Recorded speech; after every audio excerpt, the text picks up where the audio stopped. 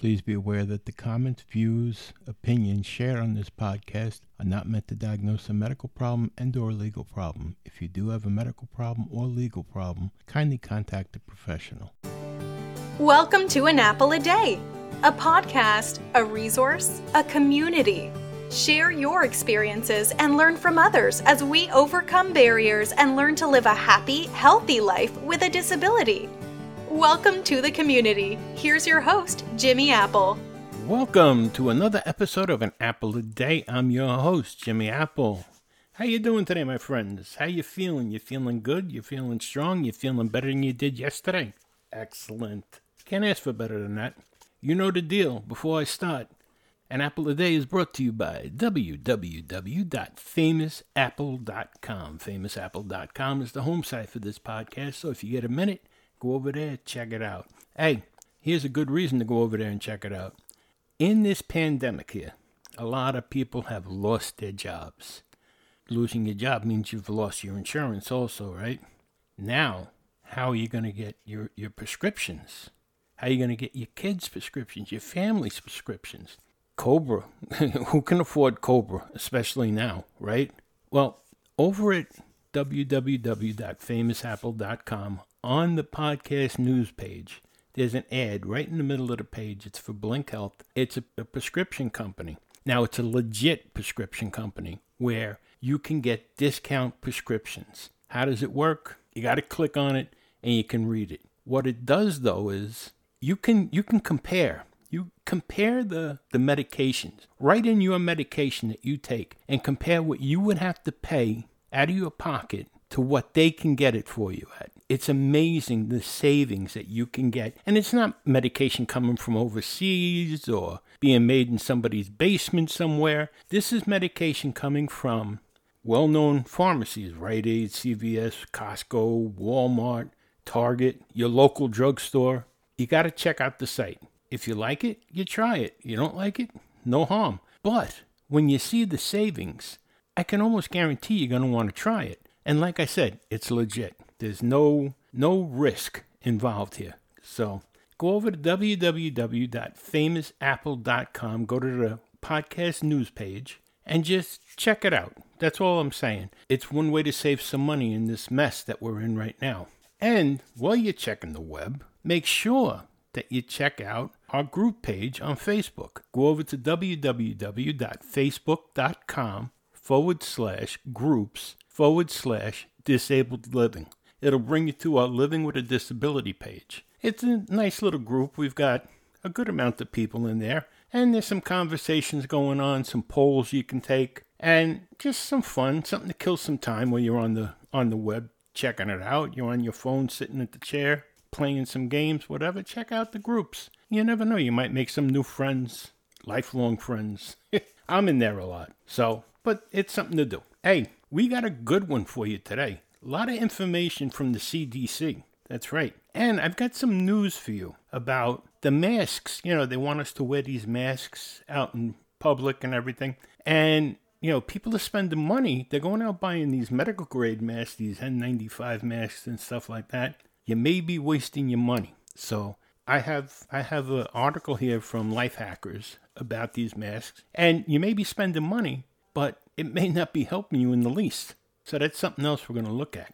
And, you know, we've talked about protecting ourselves during this pandemic and protecting our kids, which is very important, and our older folks, you know, grandma and grandpa, mom and dad and stuff like that. But what about our pets? The CDC had some information about pets that I want to share with you too, because some people got crazy. People were like just taking their animals and dumping them. How can you do that? I have dogs and cats, and they're like part of the family. They're like my kids. I could never. But I got some information on, you know, pets. Can they actually spread the virus to us, and are they carriers and stuff like that? So from the CDC, right from the big chief, the big muckety mucks. So we're going to go over that also. We got a lot going on here today, but there's a couple of things I want to talk to you about.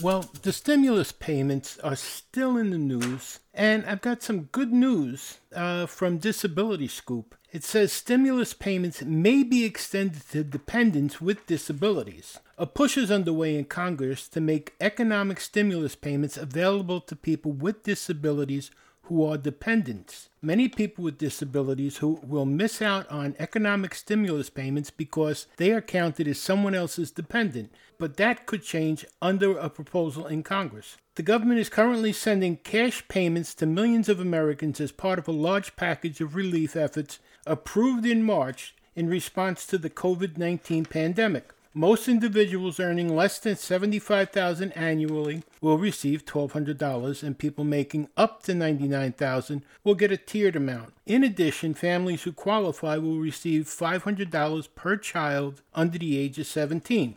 People with disabilities who get supplemental security income are eligible under the law unless they can be claimed as a dependent by someone else, a factor that disqualifies many of them. That would change under a bill known as All Dependent Children Count Act, or H.R. 6420. The proposal calls for cash payments to be extended to dependents with disabilities of all ages, as well as those younger than 19 and students ages 24 and under. In the middle of a pandemic, we need to look at our working families and make sure that we are doing everything we can do to provide financial support to those most in need, said U.S. Representative Angie Craig, who sponsored the legislation. When I learned that we were leaving out dependents over 17 and students up to age 24 as well as the disabled, I knew we needed to introduce legislation to fix this immediately. The measure has bipartisan backing with 147 members in Congress listed as co-sponsors, and Senator Tina Smith said she plans to introduce a similar bill in Senate, which already has support from more than a dozen members. Advocates with the National Down Syndrome Society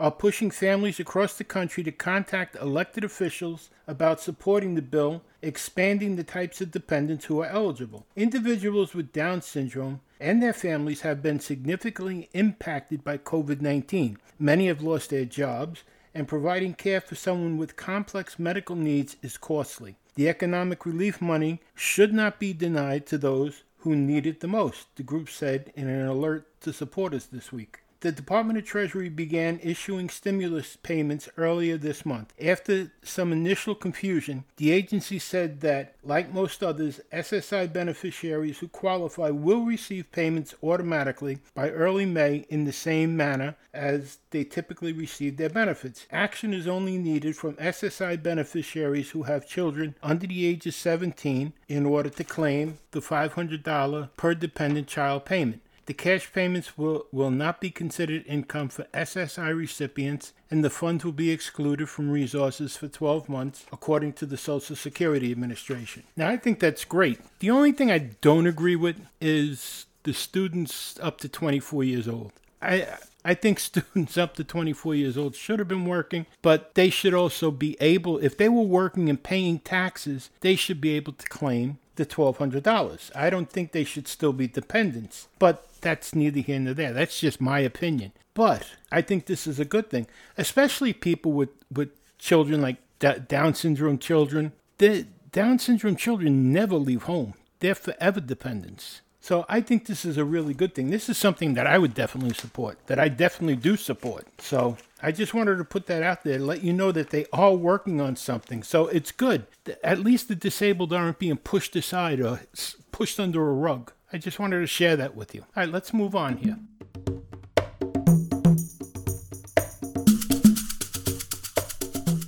All right, this COVID-19, this coronavirus, it's getting worse and worse. Now the government tells us when we go out for our essential needs, we have to wear a face mask. And, you know, we're good people. We're doing what we're told. We're socially distancing ourselves from others. We're wearing the gloves. Now we're wearing the masks. And we're going out. We're buying the best mask we can, right? Well, if your mask has a valve in it, it's half useless, according to lifehackers.com. If you're wearing a face mask with a little plastic valve embedded in it, you should know that the valves compromise the effectiveness of the mask. And this is true whether your mask is a hardware store N95 or a designer cloth mask. These valves allow exhaled breath to bypass the filter. When you breathe in, the air you breathe is being filtered by the mask. When you breathe out, it's not. the valve only operates in one direction. One-way valves make sense if you're kicking up sawdust in your basement, walking around California during the wildfire season, or working in a factory where particles you definitely don't want to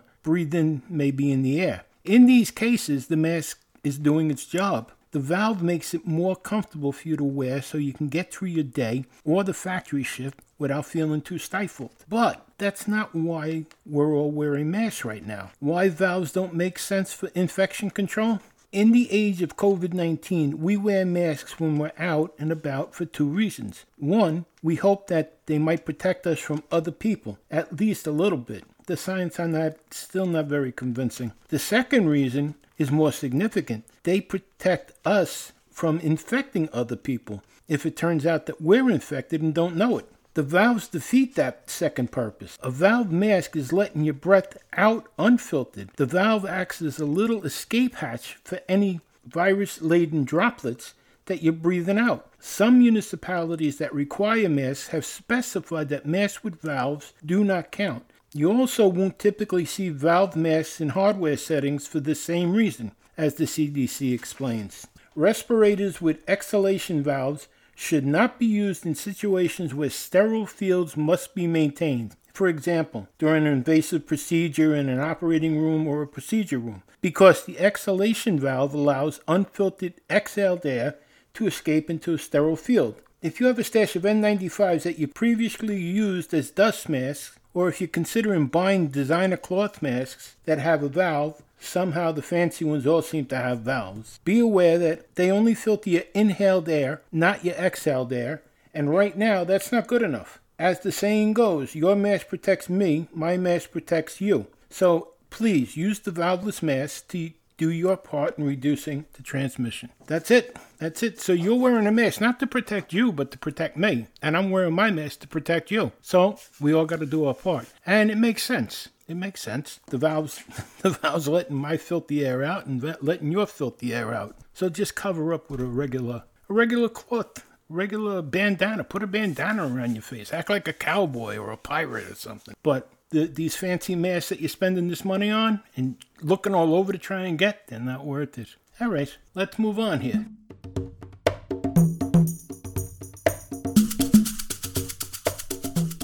Okay, most people who own pets, they treat them like family. They treat them like children. I'm no different. I have a cat and two dogs, and they're our kids. And during this pandemic, they're just as susceptible to things as we are. So what do you do if you own pets? Well, until we learn more about this virus and how it affects animals, treat pets as you would any other human family members to protect them from possible infection. Don't let pets interact with people or other animals outside the household. Keep cats indoors when possible to prevent them from interacting with other animals or people. Walk dogs on a leash, maintaining at least 6 foot or 2 meters from other dogs and animals. Avoid dog parks or public places where large numbers of people or other dogs gather. There is a small number of animals around the world reported to be infected with the virus that causes COVID-19, mostly after having contact with a person with COVID-19. Talk to your veterinarian if your pet gets sick or if you have any concerns about your pet's health. Protect pets if you're sick. If you're sick with COVID-19, either suspected or confirmed by a test, you should restrict contact with your pets and other animals just like you would with people. Until you know more about this virus, people sick with COVID-19 should avoid contact with pets and other animals. When possible, have another member of your household care for your pets while you're sick. Avoid contact with your pet, including petting, snuggling, being kissed or licked, or sharing food or bedding. If you must care for your pet or be around animals while you're sick, wear a cloth face covering and wash your hands before and after interaction with them. If you're sick with COVID-19 and your pet becomes sick, do not take your pet to the veterinary clinic yourself. Call the veterinarian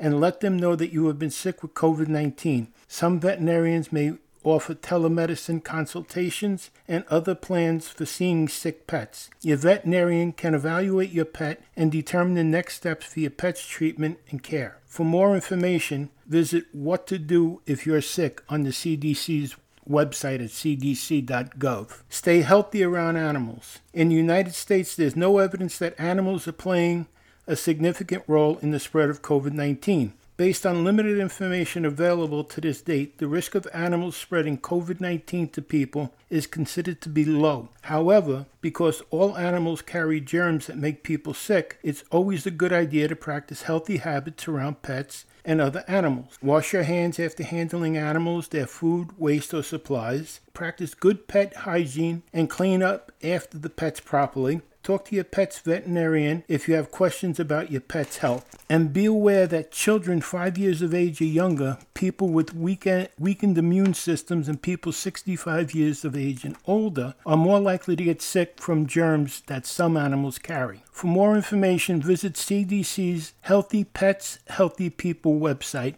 at cdc.gov. Like I said, your pets are like your kids too. Pets are part of the family, and you have to treat them like part of the family. You have to watch out for them. So, there you have it.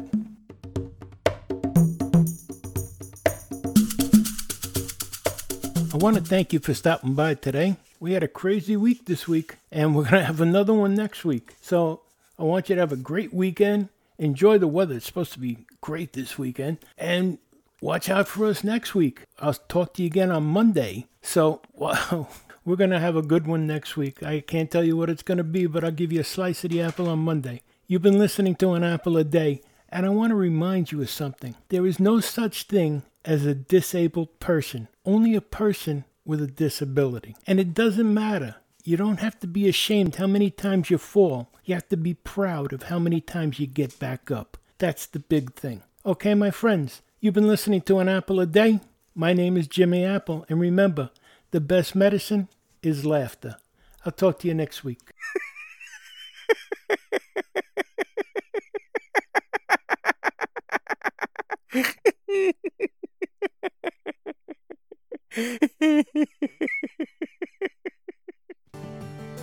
Thanks for listening to An Apple a Day with Jimmy Apple, your gateway to a happy, healthy life. Join our community at www.famousapple.com. See you next time.